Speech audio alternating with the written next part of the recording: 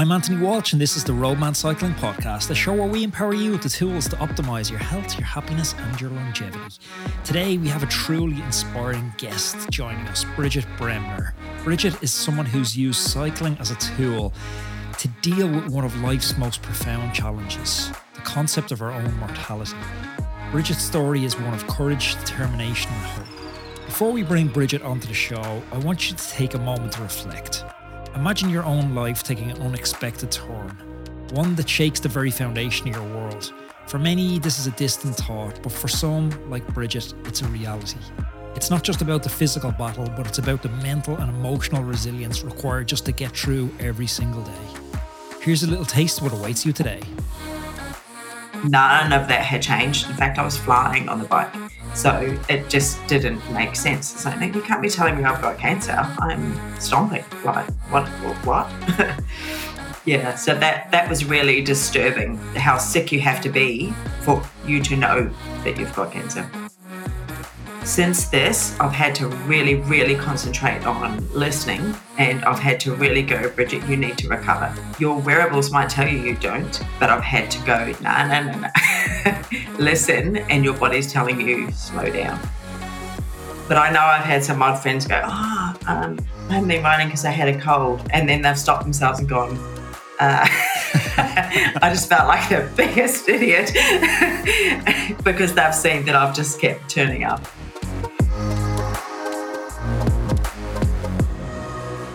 Bridget, how are you? I'm well. Thank you, Anthony. Welcome to the Roadman Podcast. Thank you. Have you been doing many podcasts? I'm a newbie. I'm a Hubbard, if we want to call it that. Do you call them Hubbards in Ireland, like new cyclists? No, but I've had enough Australian guests on to get that term. To know that, yeah. So, yeah, I'm a Hubbard. Your story is really interesting, and I know so many listeners are struggling with their own comeback and they're struggling with the mental resilience piece around that. So I want to dig a little bit into your story. If I push at times and you're not comfortable with some of the details, just give me a back off. That's out of bounds. Yeah. Can you paint me a little picture of what your life was like pre-diagnosis? Oh, quite different to this one. So I suppose it was about what was the next race, what was the next competition, what was I aiming for, and it was all about the sort of training around that. Obviously, working and all that as well, of course, but as far as the cycling side of it goes, really motivated, goal-driven to the next goal kind of thing. So that's kind of really where I was at, riding about around the 400k mark, racing a couple of times a week. So yeah, it was pretty significant. What were your cycling goals back then? So I'm a master's, I'm not sure if you can tell, master's cyclist. No judgment. I'm my first year master this year as well, and I'm really fighting it. There was an application for masters out last week, and I was like, do I put an application in? Do I not? I still feel like I'm a young lad. Yeah. Interestingly enough, actually, I'm in masters women's 4, which is actually one of the strongest categories, 3 and 4, because it tends to be women that have been good at sport on a competitive level, go and have children, come back, and they're more determined than ever. So it's actually quite an interesting category. And with men, it can be quite similar. I'm not sure how that sort of compares directly, but I know with women, that's a thing. But anyway, so I did a lot of masters events, but previous to that, I'd been in teams and, done sort of more elite stuff, but I had actually racked the elite side of it and went, all right, I'm definitely masters now. And kind of just moved into, regular club racing and then aiming for the biggest states and nationals and those sort of titles. So I want to get a picture of, a lot of us don't experience turning point in our life as significant as this. Mm-hmm. Is there a moment when you hear the news, hear the diagnosis, and you hear the big C word, cancer? Like, can you take me into that moment and kind of help us understand what that's like? It's so you got a feeling, it might be like your gut is like, I have a feeling this might be, this is going to be the conversation. But then, of course, you don't want to believe it. But then when the words come out of the doctor's mouth, you're just like, it's really gobsmacking. And it's really like, oh, this can't be me. Like this double checking. Are you sure kind of thing? But then it's that roller coaster of just the millions of things that pop into your head all at once, all of those, so many questions and so much uncertainty, I suppose. Really, really hard to put into words how many thoughts are racing through your head and how you're trying to kind of, you just can't make sense of it, I suppose is the best way to describe it. Because as a layperson, and I'm sure you probably went in with maybe a little understanding of what cancer is as well, but, my understanding, which is so flawed, and I'm sure like most people listening, we don't really realize it's a continuum from quite mild to totally terminal. When you just hear the big C word, it immediately just elicits panic. Yeah, of course it does. Of course it does. And I was like everybody else in the sense that my knowledge was fairly limited. We haven't even got cancer in our family really, so I couldn't even draw on anyone else's experience or, in that sense. But of course, everyone's seen what they've seen on TV. They've got all these kind of visions and ideas of it and how terminal it can be, of course. But I suppose one of the things that really resonated with me is like, I am way too fit and healthy for this. Like, how can this be me? This does not make any sense. I have done all of the things and I felt ripped off. It's like, what the hell? I don't really drink. I eat really well. I exercise heaps. I go to bed early. I do everything. It's like, what? This can't be me. But I suppose that in a way meant that because I understand my body and that's that sort of thing a lot more and have it maybe more in tune than the average, meant that I, one, had a better grip of there's no way I'm going to let this beat me for a start. But secondly, I think because I noticed the lump, I don't think I would have noticed it if I wasn't the kind of person that I am, I suppose. There's no fairness in it either. Like, no. like you're saying, it doesn't discriminate. Like I had a cousin years ago and I was probably 10, 15, and he was the most dialed on health of anybody I knew at that time. He was vegan before it really got, that populist movement behind it. He was a martial arts instructor. He was the only person I really knew that like aesthetically looked like a movie star, like, proper ripped six pack. And he passed away in his sleep. And I remember the family, I don't even think he was 30. And I remember the family just talking like, there's no sense to this, because I've other cousins who are, chain smokers, alcoholics, living really, party lifestyles. And yet it's him that goes. That must have been a hard part for you to do it as well. Yeah, that was really frustrating. And I definitely felt angry and, as I say, quite ripped off. The other thing that's really concerning, and that's part of the reason that I decided that the awareness side of this is really important, is that I had absolutely no symptoms. Like I wear an Oura ring, so I am all about checking in on my health and having quite a close connection with what my heart rate's doing, what my temperature's doing, all those kind of things. None of that had changed. In fact, I was flying on the bike. So it just didn't make sense. It's like, no, you can't be telling me I've got cancer. I'm, stomping. Like, what? Yeah, so that was really disturbing, how sick you have to be for you to know that you've got cancer. And I'm big on, I'm chatting to many triathlon coaches and stuff at the moment. They seem to have quite a good pulse on how we move human physiology forward. And in particular, I've chatting with someone who definitely I would say you should check out. His name is Olaf Alexander Boo, and he's really changing the sport of triathlon. He coaches two of the most prominent Norwegians in the world. But I'm talking to him quite a bit about athletes being in tune with their body, where we have these measurements like sleep trackers and heart rate variability, but they're a little bit of a mask for answering a question when we wake up in the morning of, well, how do you feel? Do you feel good? Did you notice, even though the wearables aren't saying anything, did you perceive there to be a difference? No, there didn't. But I tell you what, since this, I've had to really, really concentrate on listening, and I've had to really go, Bridget, you need to recover. Your wearables might tell you don't, but I've had to go, no. Listen, and your body's telling you slow down kind of thing, because I've definitely haven't been the perfect patient. And so I've got better at going, it's actually okay to rest, and you actually will do yourself favors. There's two parts to this, isn't there? There's the one part which I feel like I'm massively underqualified to talk about, the physical challenges, the transformations the body goes through. But the mental part is unseen. You can see the physical part, you can see the hair loss, you can see the deterioration of your physique, your numbers. But how do you deal with that mental journey that you're going on? Yeah, so the mental journey was one I knew was going to be tough, but I didn't quite anticipate how hard it was going to be. I think the thing that happens is that one of the things we do as humans, we have hopes and dreams and sort of goals, right? Throw cancer in the mix, all your uncertainty goes. You all of a sudden lose your hopes and dreams because you don't actually know where they are. You think that you're going to get there, and all of a sudden you're just in this spiral of, I'm never going to get out of this kind of thing. So the whole black hole concept of it is very, very detrimental. And of course, being an athlete, the physical side of things really bothered me as well, because I sort of attuned that to that makes me strong kind of thing. Take that away. So I felt weakened by that. So it was a combination of the physical changes obviously if it was affecting me mentally, but it just wears you down. It wears you down a lot, and no one understands. You can't really unload on anyone. I'm also single parent of two, so I was trying to, parent them, be strong for them, comfort myself. It was totally shit, to be quite honest.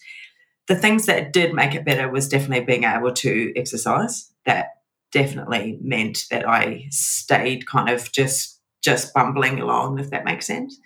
But yeah, I'm prepared to admit that I reached a point about 3 months ago that I had to actually ask for help because I just couldn't get there anymore. I couldn't see the positive. Yeah, the turning point got too tough. And I know from even this brief conversation with you how goal orientated and positive a person you are. So that's got to be really difficult to reach out and say, I actually can't cope with this. It was. Yeah, and that's been another big lesson for me. I'm not a good person to go, actually, I need help. I tend to just do stuff and I'm very capable. I can do things, but I've really had to learn, actually, sometimes it's okay to ask for help, and vulnerability itself is actually a bit of a superpower because you're vulnerable and next thing they open up and they're vulnerable. It's actually a really beautiful thing. So I've had to really learn a lot about that. You know what? I think athletes are the worst people to open up and be vulnerable because we're in a battle that's, it's almost gladiators don't go to war in the Colosseum anymore. The closest we get to that now is sport. Mm-hmm. And the gladiator can't show vulnerability. So you go into that sporting arena and you're trying to, carry a posture, you're trying to carry a mental attitude that you're unbeatable. And any bit of vulnerability is a chink in your armor. So when it comes time to let the shield down, it's difficult. Absolutely. Yeah, it was. And it was really hard for me to go from, the sort of person that everyone saw as this, perceived as this strong woman who's, battling it out there and whatever, to be going, actually, I felt, what's the word? I felt shamed almost by it. You know what I mean? It was really, really difficult challenge to get my head around. But in the end, I actually think it's done me, if you can say that, done me some favors from a mental perspective anyway. I'm wondering about how do you care about people's perception of you, or did it change your perception of yourself? Did you go from Bridget the athlete, Bridget the mother, to now having an identity as Bridget the cancer patient? Yeah, which was hideous. Yeah. And I had to keep reminding people, I'm the same. I haven't changed personality. I'm the same person. I'm just, do you know what I mean? I'm just going through this. I am not cancer. I am, going sort of through this battle. And yeah, it was really interesting because everyone identifies themselves. You would see yourself as a certain identity, and to have that challenge is really, really struggling if you don't choose it. I didn't choose to blow my life into flames. That wasn't my decision. So yeah, that's a hard one to get your head around. For the first time in years, I have really big targets that I'm super passionate about this summer. And although the warmer months are approaching, I don't want to slip into that trap I see so many riders falling into, just riding around with no focus and no aim with their friends simply because the good weather is starting to arrive. I'm still using my watt bike almost daily to keep me sharp and on point with specific sessions all the way into my target events, Rift, Migration Gravel and Leadville later this summer. That's why I'm really happy to be partnering with Wattbike. The Wattbike Atom, it's sitting next to the desk in the recording studio, and if I have an hour between interviews, I jump on. It's removing all those friction points for me. No more 10-minute setup, unfolding legs, banging my knees off stuff, connection issues. It just works every single time. The Atom is perfect for riding Zwift because it has those crisp gear changes. Boom, boom. 1% power accuracy and max gradient capability of 25%. If only my legs had a max gradient capability of 25%. Even if I'm riding those steepest climbs on Watopia, it's absolutely fine. I'm actually riding that custom gearing setup, so if I'm riding a particularly hilly route, I'll select a more climbing suitable gear ratio. It's the business. If you're looking for an indoor trainer, if you're looking to stay sharp this summer and not lose that hard-earned fitness over the winter, I couldn't recommend the Wattbike setup any higher. It's the last indoor trainer you're ever going to need. Head on over to wattbike.com now and check out their full range.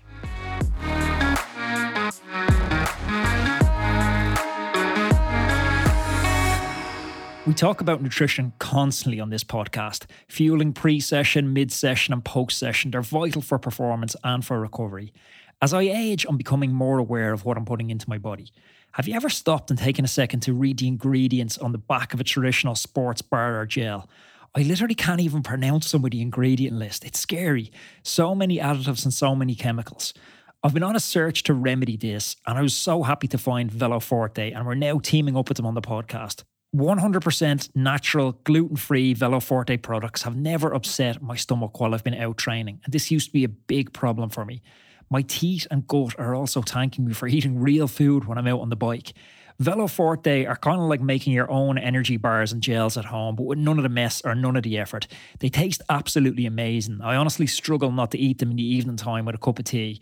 The range is so amazing. They have gut healthy bars, protein shakes, and performance enhancing chews and gels, all created to help you feel better while you train. Head on over to veloforte.com now, and if you use the code ROADMAN25, that's going to get you 25% off your first order. What's a day in the life look like when you're dealing with this? Yeah, so it's I'm tied to the hospital. And I don't say that in the sense that I'm always there. But you always are there because you're always working towards the next appointment and the next plan of when you need to be there. So if everything you do, you're like, okay, I need to go to this appointment and this treatment's going to equal this. And then in my downtime, I need to do this, and this to get back to the next appointment, or so for example, the first two surgeries I had 6 weeks, about 6 weeks in between.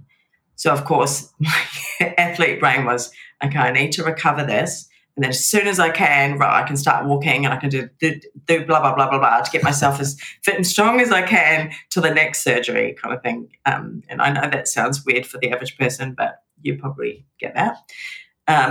But then with chemo, the same sort of pattern happened, and I think it's the way my goal brain works, I suppose. That I'd have the chemo treatment, I'd know that I'd have to be on the couch for 5 days. Well, not on the couch, but you know what I mean, like really take it easy. Yeah. And then I could see how much I could get done within 2 weeks, and time to have the next one. It just, yeah. So it's, you basically just live your life around the cycles. When you're going through stuff with chemo, it's obviously quite passive. You're not out the back doing the garden, and at the time you're doing chemo, so you've a lot of headspace to get through. How do you process goals around that time? Can you allow yourself to think further than the course of treatment? No. And that is where I started to become really dark, because I felt like I was in a tunnel that I couldn't see the end of anymore. And because I'm goal-driven and goal-motivated and always working towards the next thing, even though I knew it was only 10 more weeks or whatever, you try telling yourself 10 more weeks of lying on the couch for a week every, you know what I mean, like 10 more cycles or whatever. It's really, really really hard to do that. But what I actually did was very fundamental. I got a calendar and I just crossed off the days and I just started doing that. And that, to me, to be able to do that every morning, another cross, it helped. I don't know how. What was your biggest support during all this? Actually, my cycling community.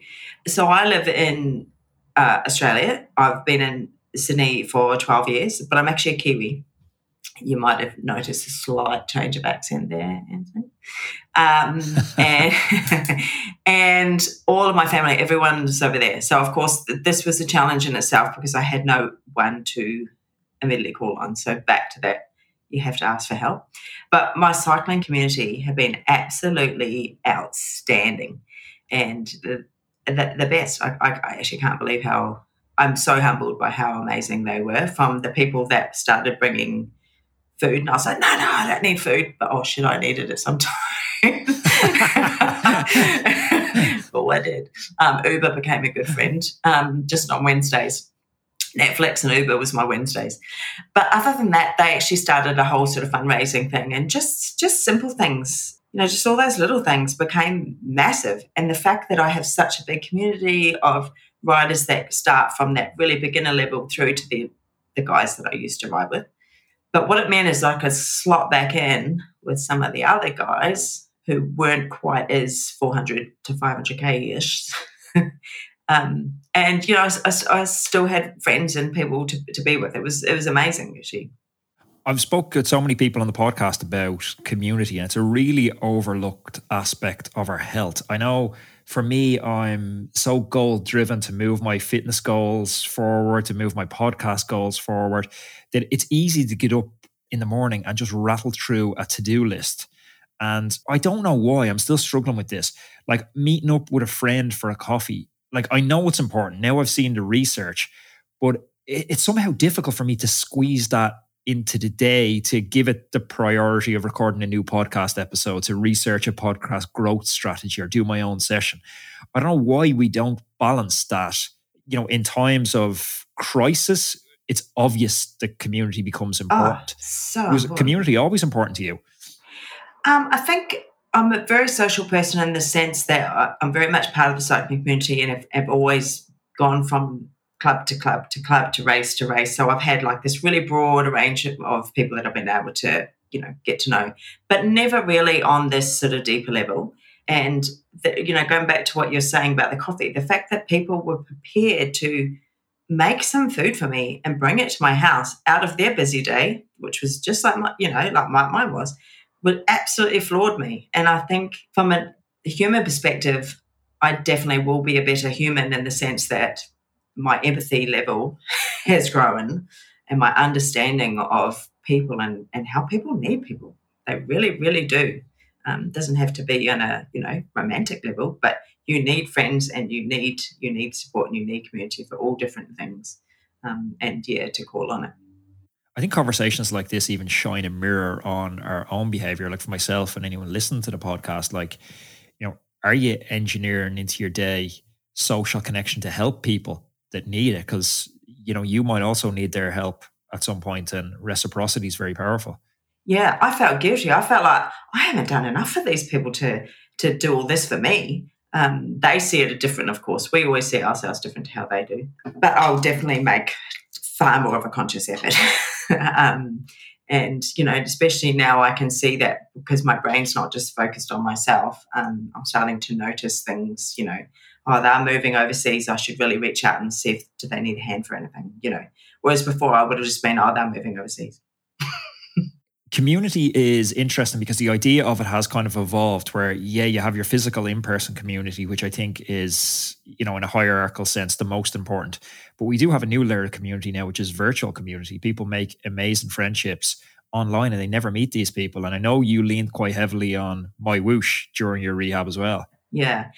So I definitely have that social community, and I was going to touch on that before, that obviously I've got the people that I genuinely ride with, but then there's that social community. I can't believe how many people went out of their way to message me to see how I was, that was incredible. The My Whoosh community has been really good. I sort of started with them right back in the infancy. A friend of mine started working with them, and so I started writing.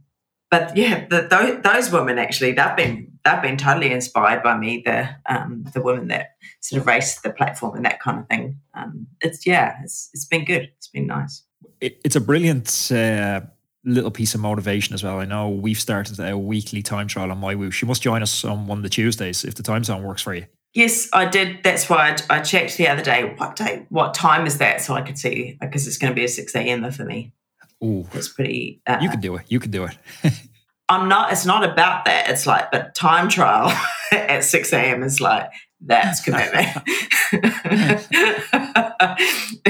But it's a great piece of motivation. I know my girlfriend's fiance now, we have one watt bike in the house between us. So we had to play a little bit of rock, paper, scissors to see who was actually going to do the time trial. Yeah. But I was sharing your story with her, and it's great motivation and inspiration for someone else, because they look at you getting up and putting the miles in on My Whoosh, and it's like, what's my excuse? Like, I'm perfectly healthy. Well, I've got a busy schedule. I'm tired because I had a meeting. Like, your excuses, the normal excuses we use to justify our inactivity, they melt away when you listen to your story.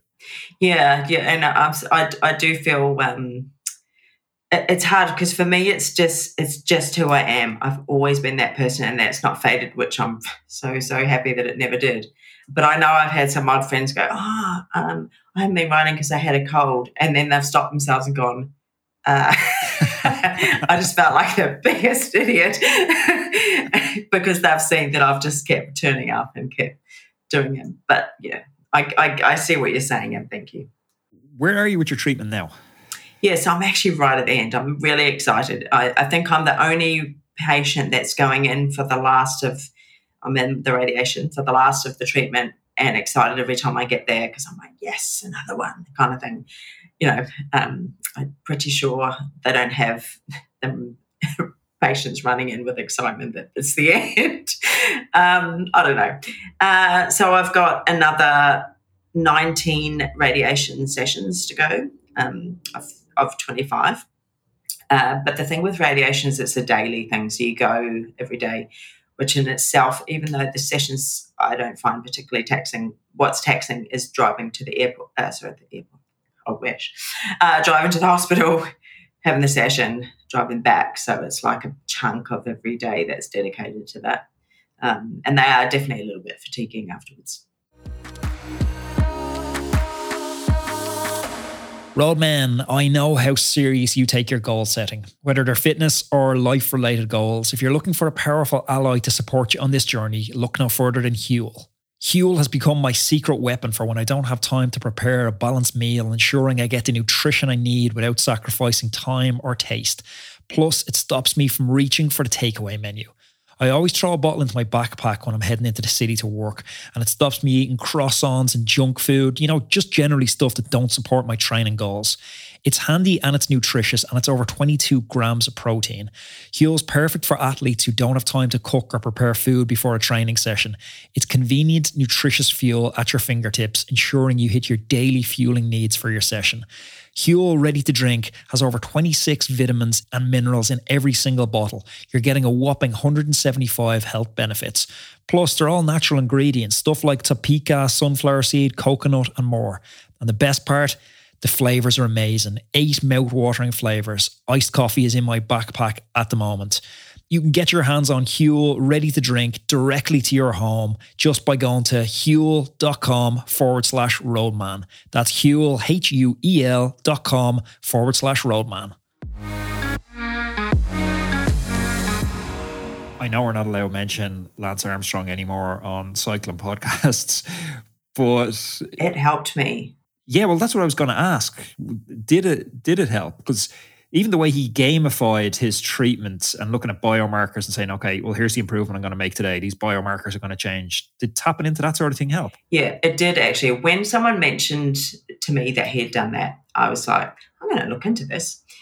And then when I realised that he was riding every day through his treatment, I don't know if it's every day, but let's just say for argument's sake it was, I was like, well, I can do it then. Because when you go through this, the oncologists, they don't have patients like me. They don't know what to do. When I said to them, hey, I kind of want to ride my bike. I figure I'm just going to have to do indoor riding. And they're like, what do you mean? And, because in their mind, riding your bike is, like going along with the pushy with the basket on the front, but getting something from the bakery. You know what I mean? Like that's what their headspace was.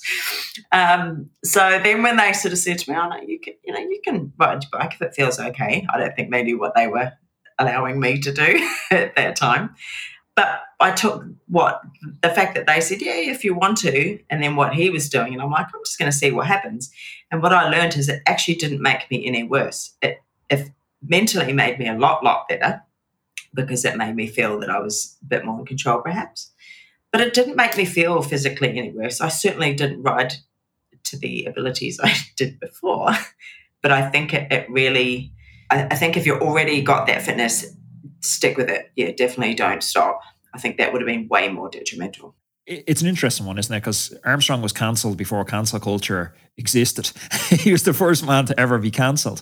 But it's a little bit of a cautionary tale for us as well. We're complex, multifaceted creatures. You can't take one person and say, cause he doped, every single thing that this person touched is invalid for his whole life. Armstrong sprinkled, magic and hope onto millions of cancer patients that got a copy of his book.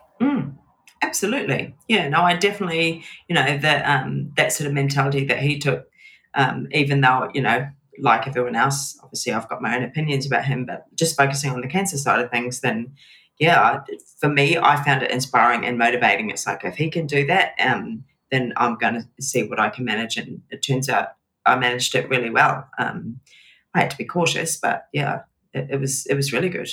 Have you had time yet to pause and kind of reflect on how this experience has changed you as a person?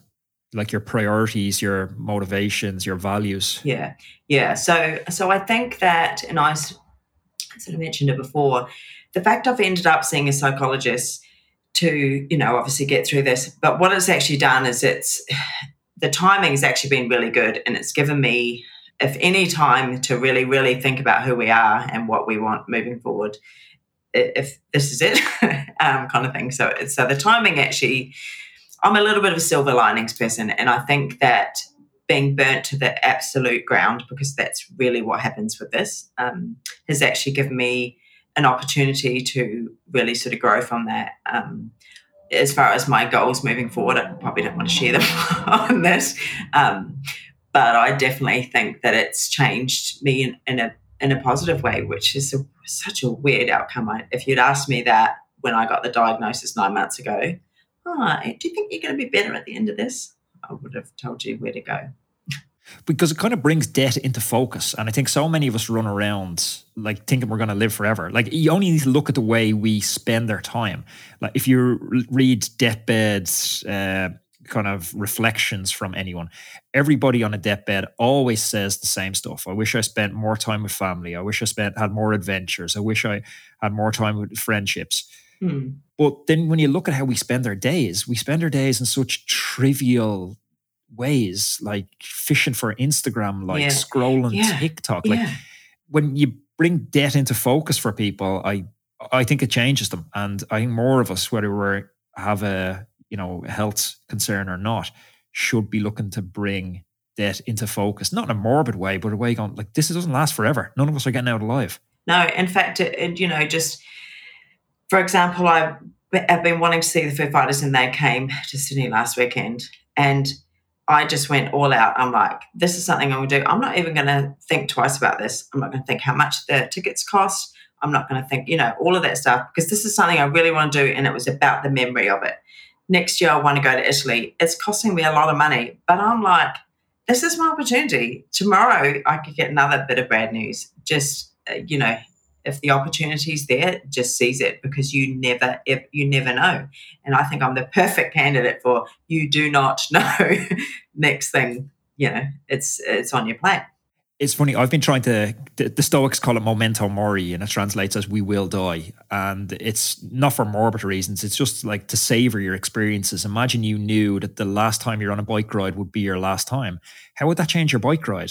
Like, would you listen to a shitty podcast, music, or would you savor the sounds, the sights, the smells, the camaraderie? It changes everything. It totally does. In fact, I've done a lot more of that. Like everything that I've found myself doing, especially now that I know that it's the worst of it's behind me, and everything's just really exciting. I feel like everything's got a shiny focus on it now. Like I'm really excited about things. You know what I mean? Like I was at the concert and I've got a lot of neuropathy issues on my leg thanks to the chemo treatment, which we're working through. And I was going, oh, my leg is hurting. But then I'm like, but I'm alive. And this is the best concert. Does that make sense? And I was going through these waves of, So it's really, really interesting. At the moment, I'm having a lot of moments of, I am alive. I have survived this. Watch out kind of thing. It's exciting. I spent a lot of years living in Toronto, and I got a chance to go back. I was piloting for a friend on the tandem, and the World Championships were in Toronto a couple of years ago. And, I'd spent 7 or so years in Toronto and hadn't been back for 5 years, and I got to go back out. But as I was leaving, I'd started reading some of this Stoic philosophy and the idea of memento mori. And as I was leaving, I just kind of took a little bit of stock, and I was like, okay, this is Toronto. Like, I'm 40. I may not go back to Toronto. This could be it. Yeah, this could be it. This is your memory of it. Yeah. There's so many other places to see that maybe I don't go back there. I don't have the same reasons to go back as I used to. So it's like, okay, Toronto, this is good. It's been a blast. Yeah. On to the next. But this could be the last time I'm ever here. And it does change that perception of it. Yes. Yeah, it does. And, you can take that and on any of your walks even, just for a minute, just notice those birds and stuff. And it is really refreshing because it's the little things in the end that people care about. It's not like we're saying, it's not the big things. It's not the dollars. You're not going to go on your deathbed and be thinking about how much money you've got in the bank. I tell you what, it's not going to be that. What message of hope or resilience would you give to somebody who's listening to this podcast now in the same way you were reading that Armstrong book as a little bit of motivation to face the battle ahead? It's probably setting the small goals. I think that's the biggest thing, and looking at the timeline. And, like I said, there's simple things of, okay, these are the things we need to get through. We've got 3 months of this, because they give you a timeline. You know what your treatment's going to be like. And instead of focusing on, oh my gosh, we've got a year's worth of treatment, I have to do da-da-da-da and da-da-da-da-da. What I've did was went, okay, 1 surgery, next surgery, 3 months of this treatment, chemo, 3 months of this, and broke it down, because otherwise it was too overwhelming. It was just too much to cope with at once, and you just cannot see any positivity out of that. So I think breaking it down into smaller portions and feeling like it was a win, trying to go to the treatments going that this is me fighting back. This isn't me giving into it. Does that make sense? This is me taking control of the cancer. I am having the treatments to fight back against it, and looking at it with that mindset as opposed to that sort of negative, this is making me sicker mindset, which is what I think a lot of people get stuck in. Bridget, I really thank you for sharing so openly and honestly. I know it's not easy to talk about topics of this gravity. So thank you very much for your time and for sharing today on the podcast. Yeah, thank you.